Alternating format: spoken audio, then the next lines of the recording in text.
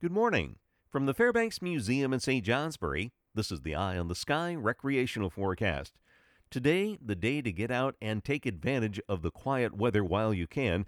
There will be some snow developing west and south of I 89 this afternoon, and it'll reach northeastern areas this evening. It will become a bit breezy, but all in all, not a bad day in terms of outdoor plans. Temperatures upper 20s to mid 30s, although winds will gust 30 to 40 miles per hour from the Green Mountains west later on today. But it's tonight and tomorrow that our biggest concerns take place. We have high wind warnings and advisories throughout the region. Winter weather advisories for the eastern Adirondacks and from the Green Mountains east, warnings in northern New Hampshire, and a flood watch far south.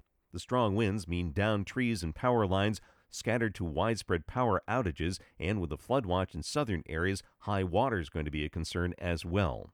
For the mountains today ahead of the storm, the clouds will be lowering, snow developing west and south of I 89 this afternoon, spreading northeastward. South winds will be increasing to 45 miles per hour, gusting to 60 on Mount Washington, temperatures climbing into the 20s at all elevations. At lower elevations, winds will be increasing out of the southeast, 10 to 25 miles per hour east, 30 to 40 miles per hour west of the Green Mountains, gusting to 65 overnight.